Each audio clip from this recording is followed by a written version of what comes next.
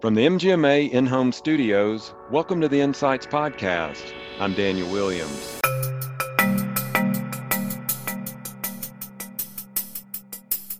Well, I know that profitability is important, but I'm a firm believer that if you create the right patient care process that leaves the patient, being an advocate for you among their friends and family, that'll lead to better profitability in the healthcare organizations that are providing those services.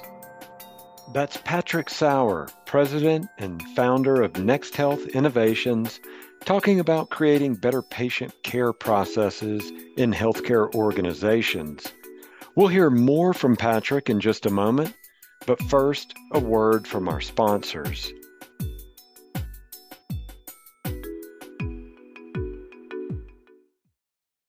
Are you still asking your patients, how did you hear about us? Listen, there are better ways to track that. Your great reputation, fantastic website, and amazing advertising campaigns don't matter if they don't bring in new patients. If you're not collecting data on your marketing efforts, you're wasting your marketing spend. Visit get.socialclimb.com/MGMA to learn how Social Climb's platform helps you get more patients with data-backed marketing that tracks patients from first touch to a scheduled visit and beyond. It's that time of year again. Registration for MGMA's Medical Practice Excellence Leaders Conference. We pull out all the stops each year to put on the premier medical practice conference. Last year in San Diego, Leaders Conference was a blast. It was nice to get back to in-person events, so I'm excited to attend again this year in Boston.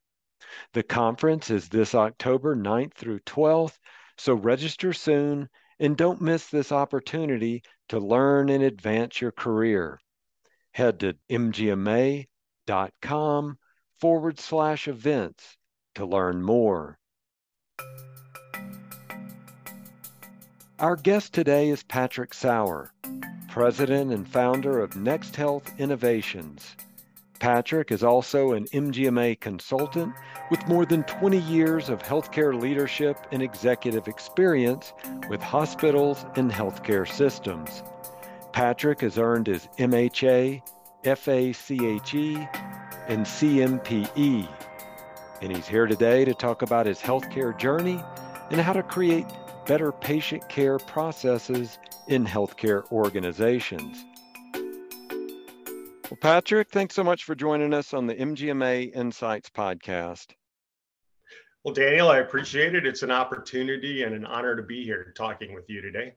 Great. Now, in researching you, I found that you truly have worn just about every hat imaginable in healthcare leadership and administration. I wanted to tell our audience you've earned your MHA, your FACHE, and your CMPE. You've also served in executive roles at hospitals and health systems. So, with all of that said, if you don't mind, just pointing us in the direction of a few of things that you see as highlights during your career in healthcare. I actually have to admit that my hands-on work was probably the most rewarding because you had a direct impact and you could see the results. There was a practice taking it from a hospital to a clinic, and then we were implementing a number of automated systems at the same time.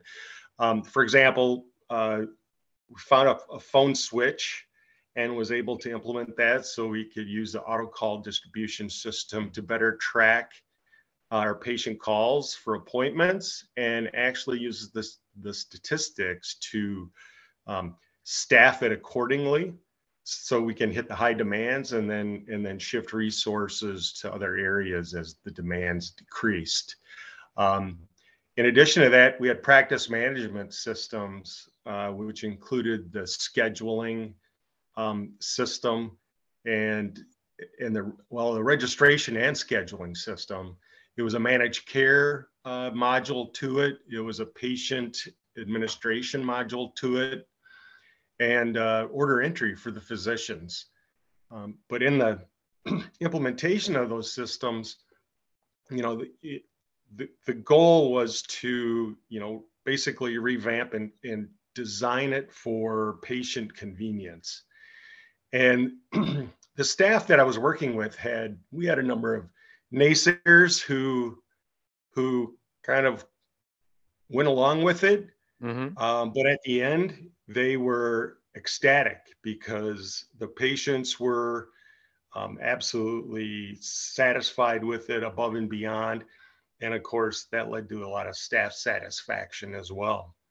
But in the scheduling system, we had to work closely with the physicians and work on their appointment templates, the lengths of their appointments, and those based on each appointment type, and then experiment with what works and what doesn't work. And so it was a great opportunity to work directly with the physicians and develop those trusted relationships where we could adapt the templates to meet the needs that they saw in order to deliver great care to the patients.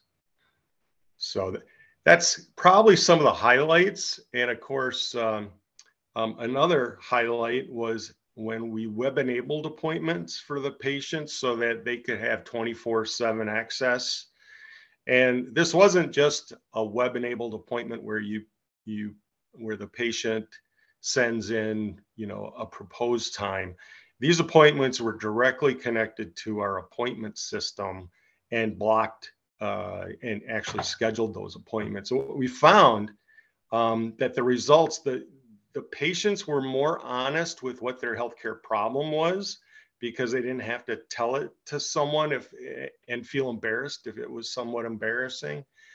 But what we found too is that our no-show rates greatly decreased, because with an automated system, patients were more likely to go online when they couldn't make it to cancel and reschedule another appointment. And so I had the opportunity to not only be the project manager for 9 ambulatory care centers to revamp their and make their web-enabled appointments available. There was also a dentist clinic that wanted to do the same. And so I was working with them as well in order to do that within the same system. It was very rewarding. There was, again, it required the physician relationships and trusted relationships in order to make this successful, because any change, there's always a pushback and resistance. But once the physicians learned that, it really wasn't a big change from the other ways of doing appointments on the phone, they were very receptive to it. And not only that, they appreciated the patient honesty of really telling them what the problem was before the patient showed up inside the clinic. Okay. Well, thanks for sharing that with us. What year was that, or what time frame did you do those web-enabled appointments? Those web-enabled appointments were in the between 2000 2010. Okay. Okay. Great. Yeah. Great. Just wanted to give some context there for our listeners. Now, you're currently president and founder of Next Health Innovations, LLC. We're going to talk in more detail about that organization and what you do there in just a moment. But one of the things I found really interesting in reading about your work at Next Health is something called Nightwear, where you were an advisor on Apple Watch technology.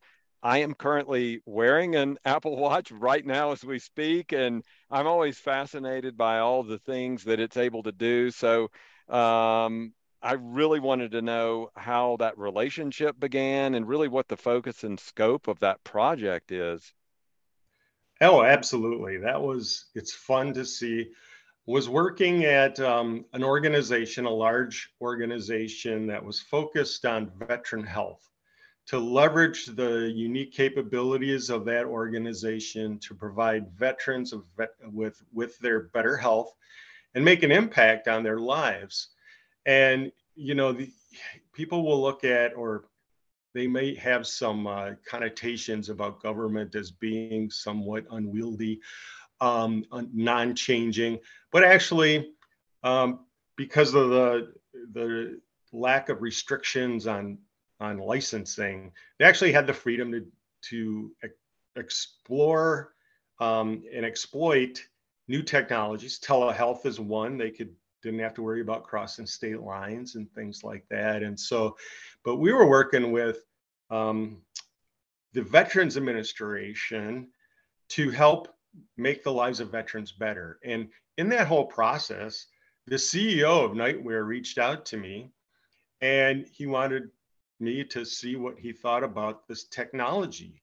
And it really rang a bell because a few years earlier, there was a student at Macalester College here in the Twin Cities whose father suffered from post-traumatic stress system, or excuse me, he suffered from post-traumatic stress. And his experience was not very good. He couldn't sleep at night. And as a result of a lack of sleep, it really affects your life during the day. Essentially lost his job, lost his marriage, and he was just hoping to hang on. And so his son, who was actually a student at Macalester, took the initiative to create this program where it would sense on an Apple Watch, it would sense when the veteran would getting close to where they would have night terrors that would wake them up and disrupt their sleep. And it would provide this stimulation, like a buzz, so that it wouldn't wake the veteran up, but it would break that sequence of events that leads up to a night terror. And as a result, his father was able to get a great night's sleep and actually get his life back because he was rested enough in order to take care of his other health issues, like post-traumatic stress, and actually move on and became, well, according to the patient, he felt like a new person after that. And as a result, the CEO contacted me and thought this might be something we'd be interested in including as we try to improve the veterans' health. But it wasn't quite there yet. The organization with which I was working, they required FDA approval, and so when you're bootstrapping a new innovation, it becomes challenging to go through the FDA process. Of course, with devices, it's not as extensive as needed as pharmaceuticals. However, it is time consuming and it can be cost prohibitive. But I knew about this special arrangement that the VA has. It's called a CRADA, and CRADA stands for a Cooperative Research and Development Agreement. It prohibits the VA from giving direct payment to an organization, but what it does is it allows the cooperation between the two organizations where the VA can use their resources to help go through the whole testing and that whole FDA process and really minimize the cost. I mean, the time frame was the same, but it really minimized the cost for that new product to come to market. And it's currently FDA approved. It's on the Apple Watch. It's a technology that, I think it's a subscription basis now, where it can be downloaded, but it's been really a lifesaver for veterans who suffer from night terrors and have other issues like PTSD, just so they can get a great night's sleep and then work on those other issues. That is an incredible story, and congratulations on getting that, the work you did on that project as well. So I wanted to turn to some other work you do actually with MGMA. You're one of MGMA's consultants. I believe that factors in with Next Health Innovations. Perhaps that's the vehicle with which you also work as a consultant. You can clarify that if I'm wrong in that part, but talk Nope, you're about right being, on. yeah, so I did my homework. So talk about being an MGMA consultant, what that means, really how that relationship began, and the kind of things that you're doing there as an MGMA consultant. I reached out to MGMA and I was able to share my background. I have a breadth of experience, and like you mentioned in your first question and all your research that I have worn many hats. I have a breadth of experience that gives me insights on solutions. And so I found that to be something that I could offer as a consultant to MGMA members or others out there who are interested in that. But because of my breadth of experience in ambulatory care, I believe I have the insight in order to provide, any provide insights and solutions on any areas within a healthcare organizations. Mostly acute care. I haven't had experience in long-term care, but it's acute care hospitals, it's ambulatory care, surgery, ambulatory care, primary and secondary or primary care, and specialty care. And it allows me to look at how it's integrated and then provide the solutions that they're looking for um, to help, increase quality of care, to increase access to care for patients who need it, but also to be fiscally responsible in their expenses and then profitable, of course, in their revenue streams. So it's been really rewarding in working with MGMA to focus on the integration of systems and the performance improvement or process improvement to help improve their bottom lines. Okay. Well, let's take a deeper dive into those relationships then. I know of our MGMA consulting group, and I've talked to several of the consultants before, but one question I've never asked is how do those relationships begin? Tell us about that, and then how they're kind of based from that. When once that relationship is started, what your role is in meeting with the practice leaders and helping them, solve some of the pain points that they're suffering from. Sure. Some organizations will approach a consulting firm like MGMA, and they have an idea what the issues are. Usually, it's in the area of finance and profitability. It may be in the area of culture and culture change. And so it's important that we consider both of those in regards to any type solution. Now, in working with organizations that do approach MGMA for consulting services, they'll state briefly what their need is out there, and then looking at what their need is, I can, respond to that with what type of deliverables we can provide for them. But again, that's at a higher level without actually getting feet on the ground. Um, it's it might validate some of the issues that the administrators have had. However, it can also lead to identifying deeper issues that require a different approach or a different solution. So really, it's been an experience to work with MGMA and work with the clients that need that expertise. And not only that, the tools that MGMA brings is absolutely top notch and phenomenal. And I've used them many times in my experiences in the past. Okay. Well, let's take an even deeper dive here. Then let's look at either a case study, an example where you've worked with a practice, and just walk us through that at least briefly. I know you could probably spend a day telling us all about a case study with a practice, but In just a summary type form, just walk us through a little bit about what that looked like and what that success story, even more importantly, that success story looked like. Well, I was working in a healthcare system, and it was a somewhat isolated system.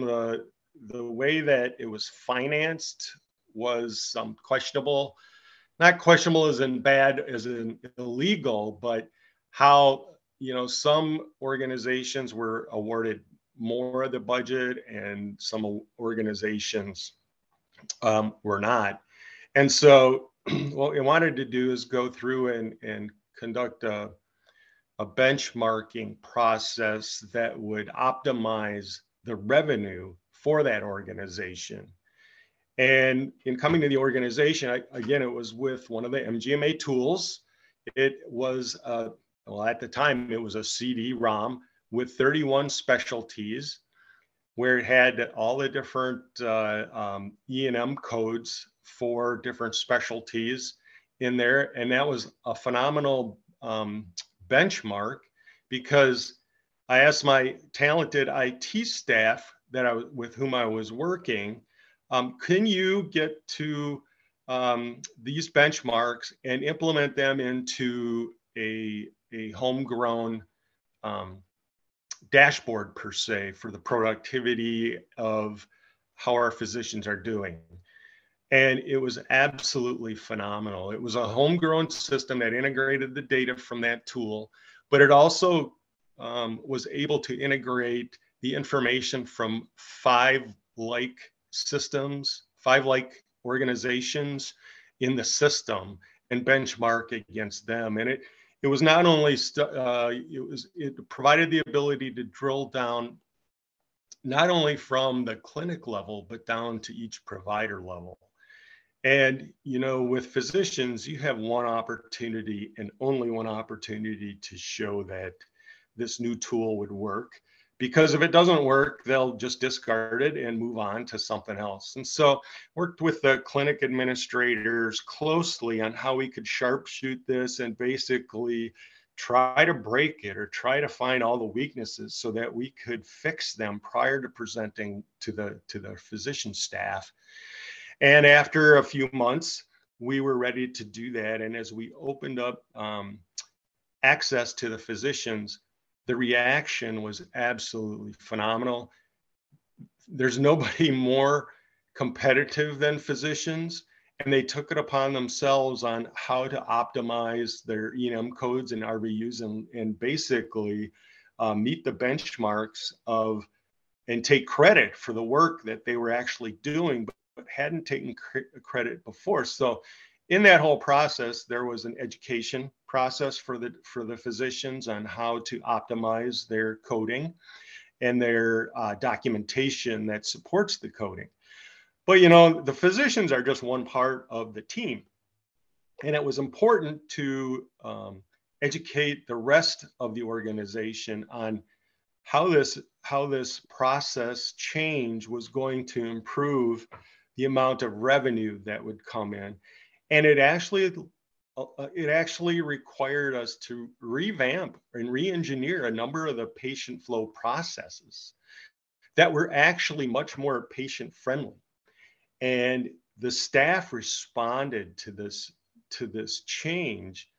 I'd never seen it. I don't know if there was any resistance, but it was a whole organization effort to focus on the patient care. And of course, the revenue does follow when you provide a great service in a timely manner. And in the end, we ended up adding $7 million, $7.2 million to the budget as a result of that.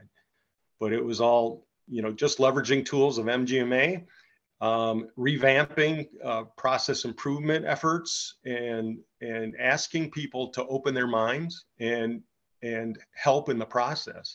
And I find that in a culture where people when you have a good culture in an organization and you are transparent about changes that are occurring, you'll find that your colleagues will be all the employees that are part of that organization. And as long as they're as long as they know what the vision is and the direction the organization is going, they're on board.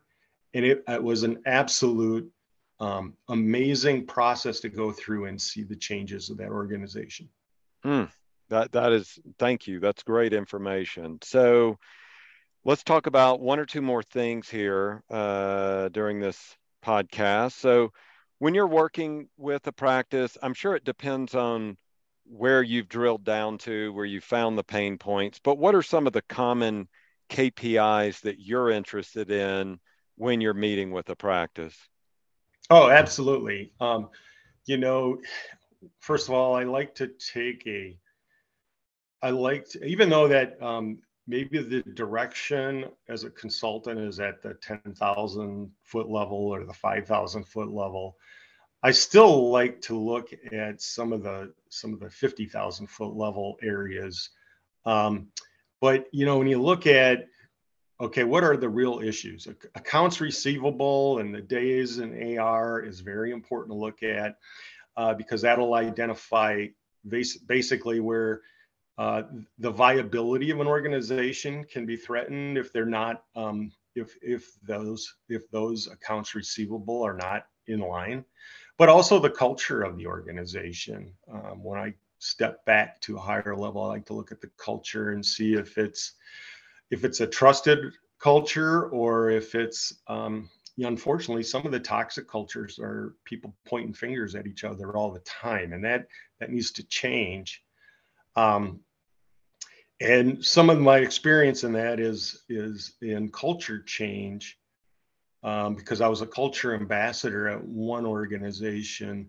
But the one principle that really stuck out to me was assume positive intent and step back and understand that people look at problems differently and they all have different ways of approaching solutions. And it really allowed the organization to step back and really listen to each other, not have a solution in mind and only want to voice that solution very louder or multiple times, but to actually listen to the employees where actually the rubber meets the road, where especially the ones that meet with patients day in and day out, they know what the real issues are, and engaging with them is very important. And that's why culture is so important. Mm-hmm. And from that, you can actually then work on accounts receivable and look at where, do a process map and understand where the issues are and see where there are some solutions, but engage also the financial staff that's running those claims processes, engage with them to find out what the issues are. In addition to AR, I like to look at FTEs in the support staff of the clinicians, because believe it or not, the first thing you want to cut are some support staff when there's a financial issue. Well, I push back on that and resist, because sometimes if you have more FTEs, you can see more patients, which increases the revenue for that practice. And so those are a few of the KPIs that I use. But again, when I look at the higher level, I look at leadership, structure, staff competency, process of the patient going through our healthcare system, and then how we're leveraging IT. Now, at the leadership level, it's not just the leadership styles, because as you know, culture starts at the leadership level, and it's what kind of shadow are they casting to the rest of their staff. But leadership also includes the standard operating procedures or the policies of that organization. And maybe that's where some of the issues are. So maybe it's an easy fix, just changing some of the policies on how they did it, because time has passed and the way they've done things in the past doesn't necessarily apply today. So that's the leadership aspect that I look at. I also like to look at the structure, not only the physical structure of the of the building itself, which we all know can impact how patient flow goes through the practice, but also the structure of the organization. Is it stovepiped where it's focused on the needs of the organization, or is the structure actually built around the patients and how they flow through the system? And it's important to know that, you know, what we want to do is create an organizational structure that aligns well with the delivery of patient care, and not necessarily on making it easier for the staff to accomplish whatever their individual goals are. And that's important especially in stovepipe organizations. In the competency level, you know, that goes back to the FTEs, but also, are you staffed with registered nurses, LPNs, medical assistants? What is the competency level needed?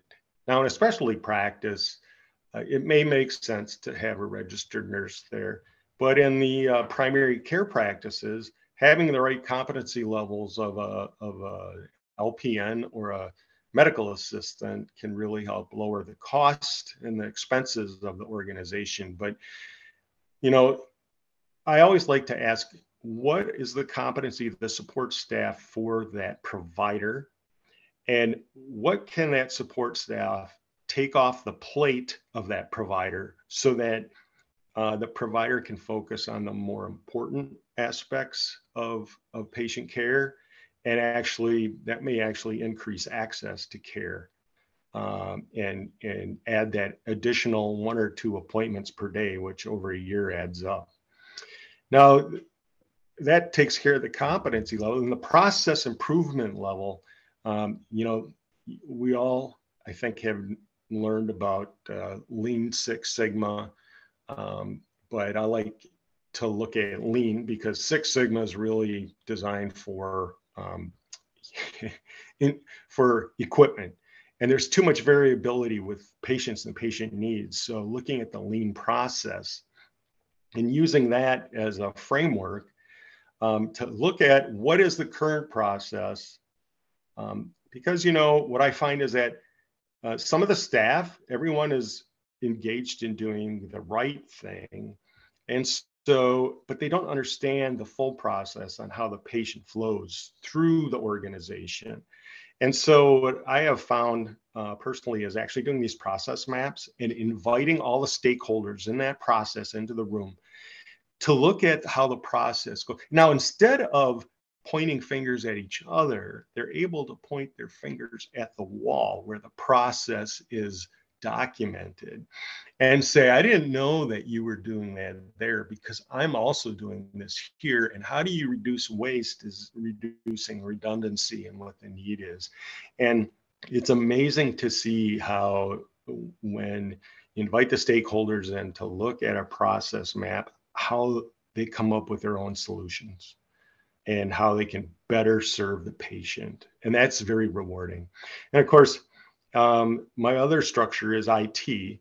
Are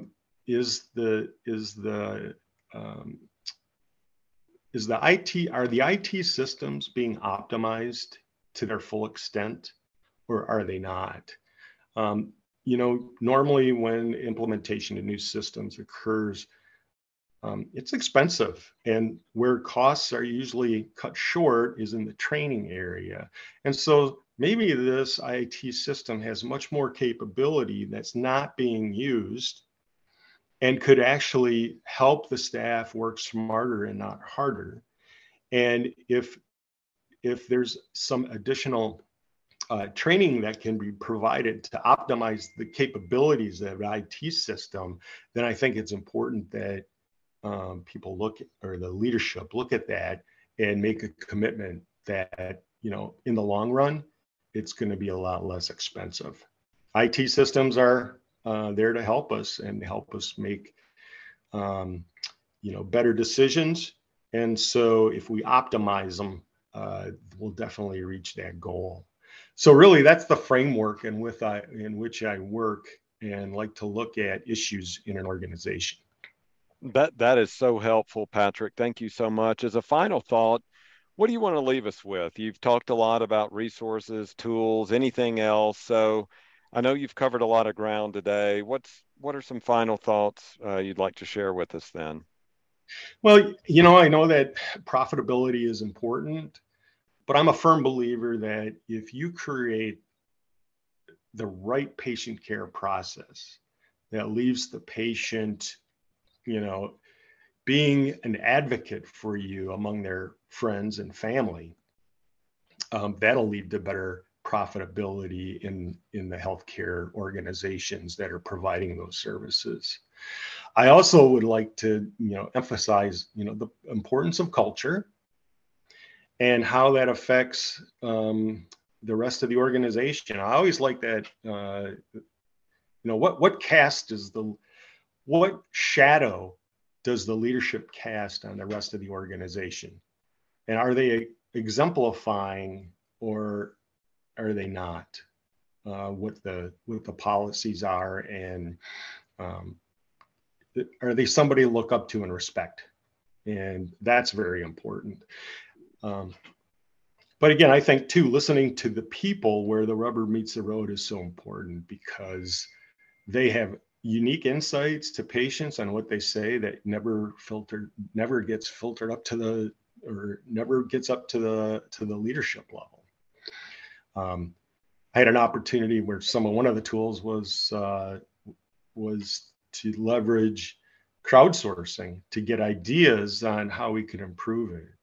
But not only that, it was not gathering these ideas and then aggregating the like ones together, but then representing it to the staff to say, okay, which ones are higher priority? And it's amazing how they feel part of the solution.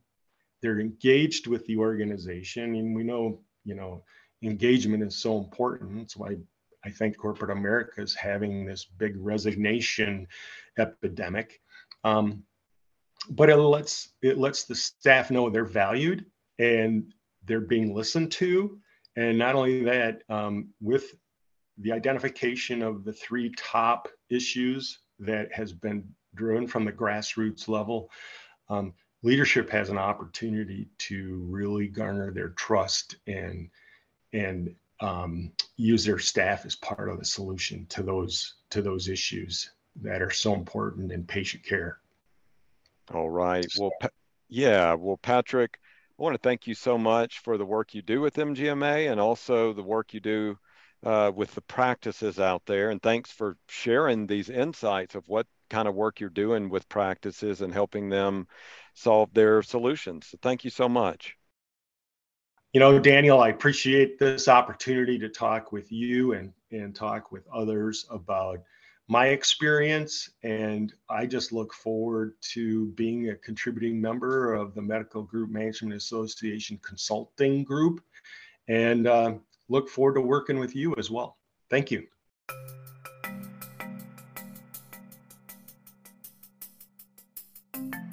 Well, that's going to do it for this episode of Insights.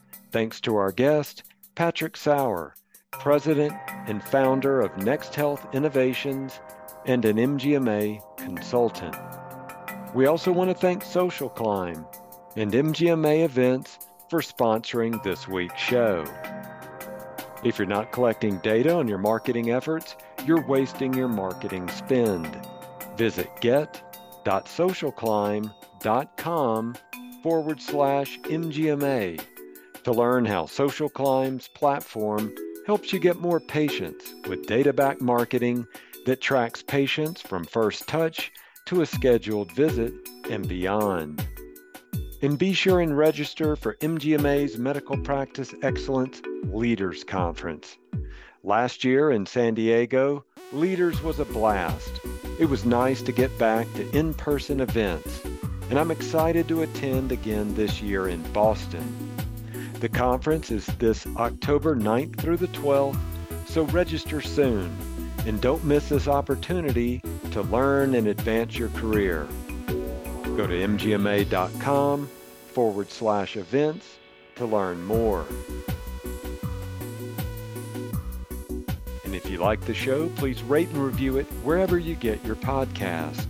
And to access all of our podcasts, go to mgma.com/listen. And if you want to add to the conversation or suggest experts for us to interview, email us at podcast@mgma.com. Or you can find me on Twitter at mgma.daniel. Stay safe, and thanks for listening.